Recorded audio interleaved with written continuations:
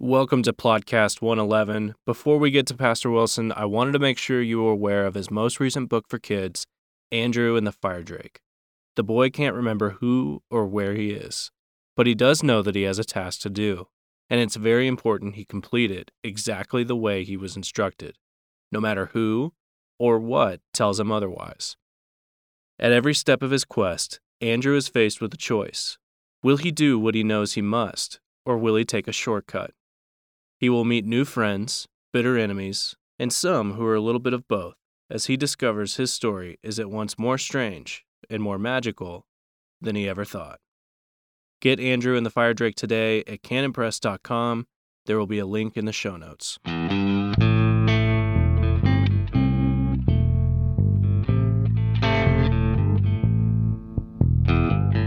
Yes, God.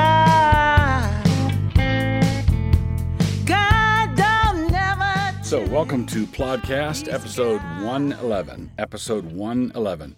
That is to say, 111. So, let's talk about, I don't know what we're going to talk about here. I don't know what to call it. I know what I'm going to talk about, but what do we call it?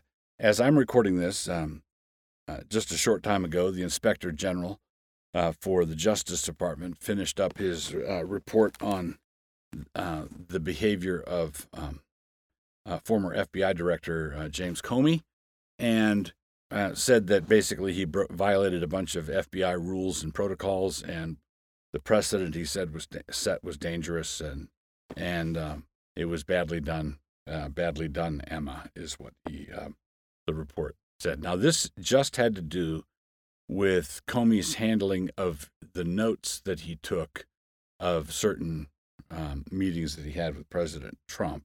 There are other aspects of Comey's behavior that are under the microscope as well that are going to come down in subsequent reports.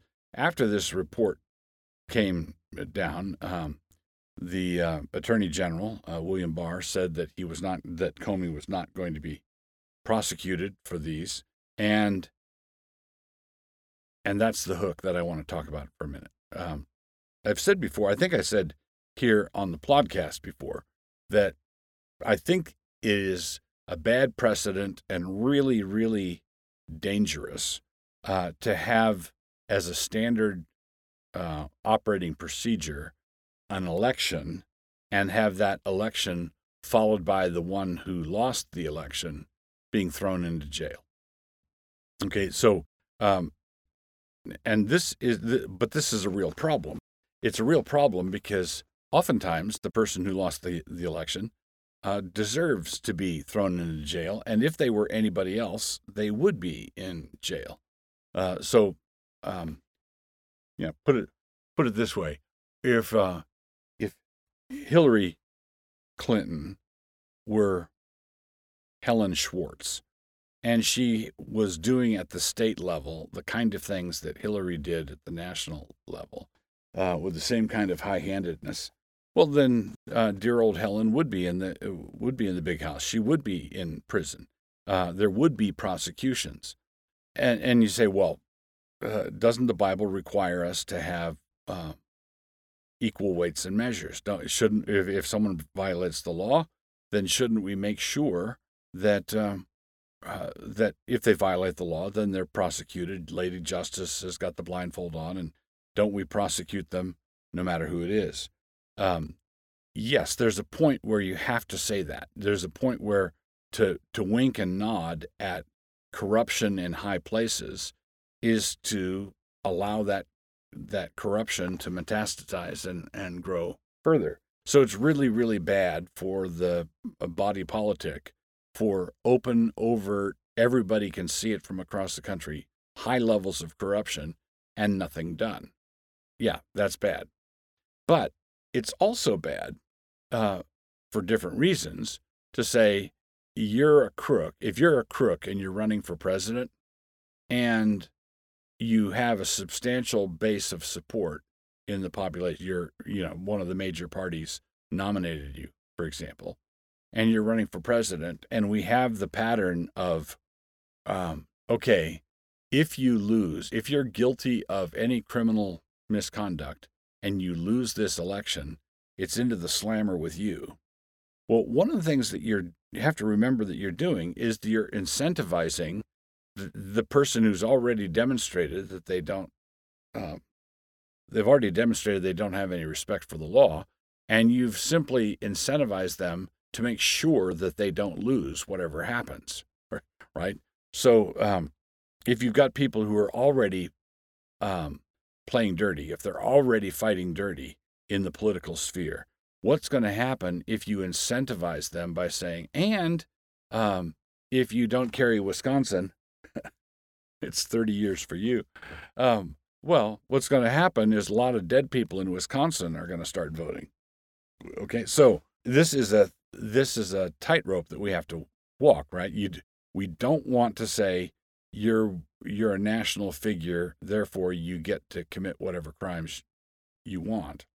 You can mishandle classified information. You can take bribes from the Russians. You can do you can do all of these things, and you can do them in a high-handed way. And we're going to say, well, you're a national figure, so we're not going to come after you.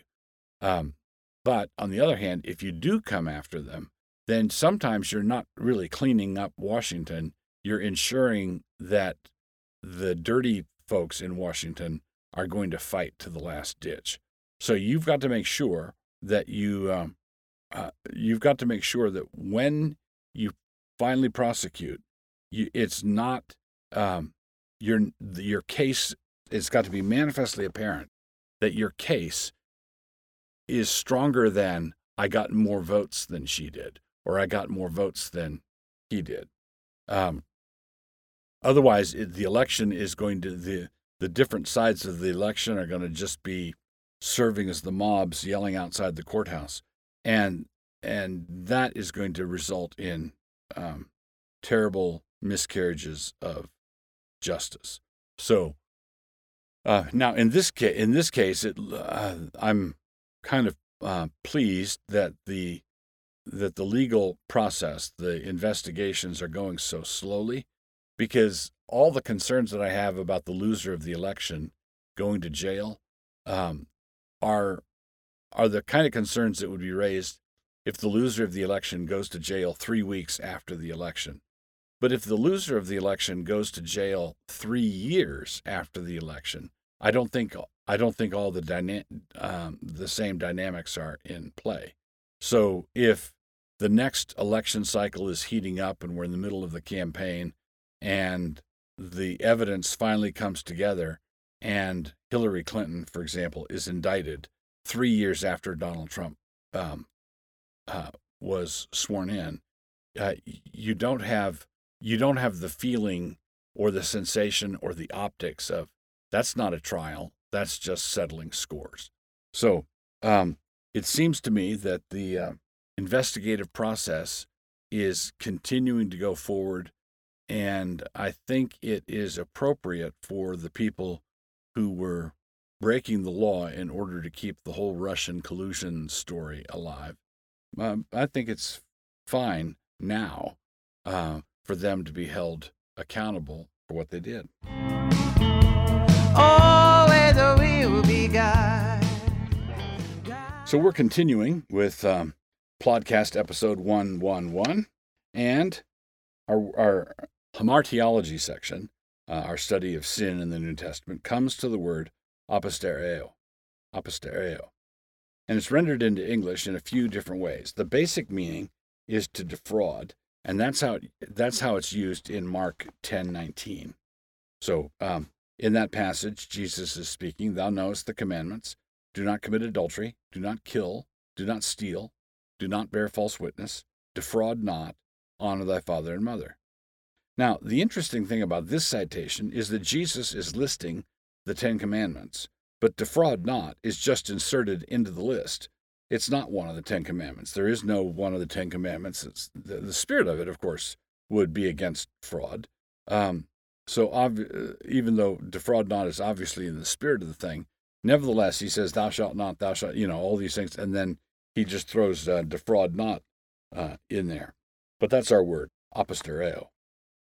In 1 Corinthians 6, 7, and 8, Paul uses the word twice when he's objecting to Christians who are taking one another to court in front of unbelieving judges. He says in the first instance that we should rather be defrauded rather than to have that happen. So rather than have your case, your dispute, Bob's Widget Manufacturing, Bob is a member of the church, and Fred, the guy he's in the dispute with, is a member of the same church, and they have a dispute over a delivery, and the case goes before a pagan judge. Now, Paul says you should, the business owner or the vendor or whoever it is that's getting ripped off should prefer getting ripped off than to take it before an unbelieving judge. Now, the problem for Paul is not that the judge is a civil magistrate. The problem for Paul is that he's an unbelieving pagan. So, if you envision a Christian commonwealth, a Christian nation, and two Christians get into a business snarl, there's absolutely no problem with that snarl going to civil court. The Bible does not prohibit brothers settling things in civil court. The Bible prohibits believers going before unbelieving pagan courts. That's the problem. So in a Christian nation with Christian laws, with a Christian foundation to laws and a Christian judge, of course Christians may take it to court. That's what the courts are for. But if you're dealing with Roman pagan judges, Paul says you should rather eat that $10,000 invoice than to ask the pagans to settle it for you. So he says, now therefore there is utterly at fault among you, because ye go to law one with another. Why do you not rather take wrong? Why do you not rather suffer yourselves to be defrauded?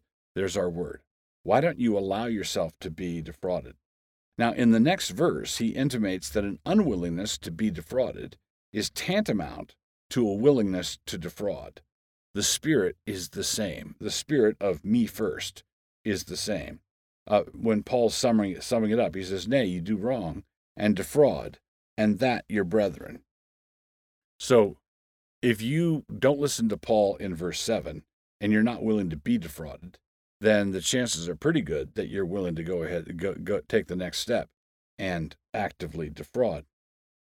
It's interesting that Paul uses the same word again in the very next chapter. This is 1 Corinthians 6 we've been in. The very next chapter, he uses the same word when talking about sexual relations between a husband and a wife. He says in 1 Corinthians 7:5, defraud ye not one the other, except it be with consent for a time, that ye may give yourselves to fasting and prayer, and come together again, that Satan tempt you not for your incontinency. So for a husband to withhold sex or for a wife to withhold sex, either as a tool of manipulation or pressure or blackmail or emotional blackmail, the Apostle Paul calls that a species of fraud. You are violating the terms of the covenant. If someone promises to deliver X number of widgets for XYZ price, and then they don't, that's fraud. If someone gets married and they're not willing to have sexual relations with the person they're married to, the Apostle Paul says that is fraud. So there's a few other instances. In 1 Timothy 6:5, the same word is rendered as destitute. And you can see the connection when you hear the context. 1 Timothy 6:5, perverse disputings of men of corrupt minds and destitute of the truth, supposing that gain is godliness. From such withdraw thyself. So destitute of the truth. The same word there. It's like they've defrauded themselves of the truth. And then last, in James 5:4, the idea of fraud proper comes back to the fore. Behold, the hire of the laborers who have reaped down your fields, which is of you kept back by fraud, crieth, and the cries of them which have reaped are entered into the ears of the Lord of Sabaoth. So you've hired men to go work your fields, and then because you're the big plantation owner, you're the big farmer, and you've got enough money to afford lawyers, and these guys are just day laborers, and they live from paycheck to paycheck, or they get paid at the end of the day, and that's what they need to make it to the next morning. If they're in that position, then you can say, oh, sorry, I'm not going to be able to pay you today. There's some issues. I've got some issues with the bank. That kind of foolishness, the Apostle James calls fraud. And God is watching, he says.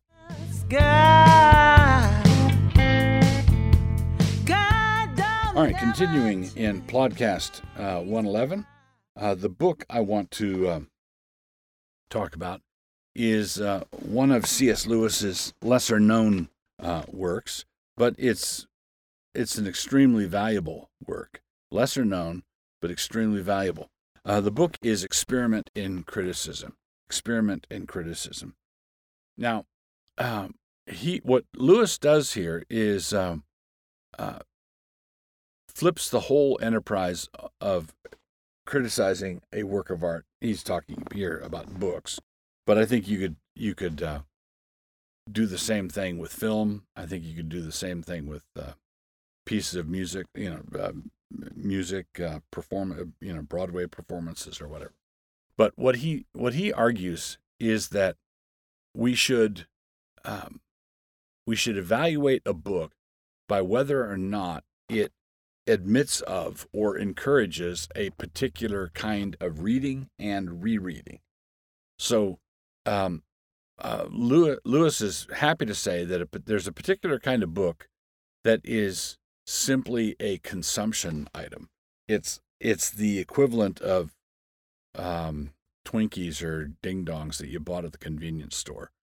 You've got a short flight and you bought a pot boiler book in the airport, in an airport bookstore, and it's the kind of book you will read to keep yourself from being bored on the flight.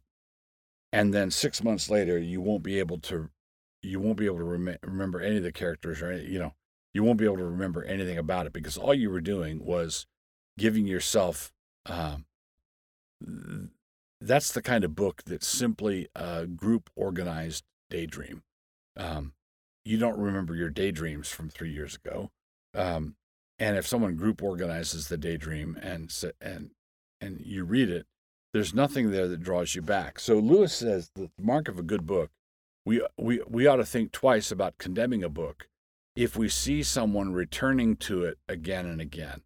So if someone keeps coming back to the well, if someone keeps coming back to this place, which they wouldn't do with a simple consumption item, we would have to say, we should conclude, I think there's something in this book that I'm missing. So I don't see it, but I see this other person coming back again and again. So I think that there's probably more to it than I initially assumed. So Lewis says that basically a good book is the kind of book that encourages and rewards rereading. Encourages and rewards rereading. So no, I can't tell you how many times I've read That Hideous Strength.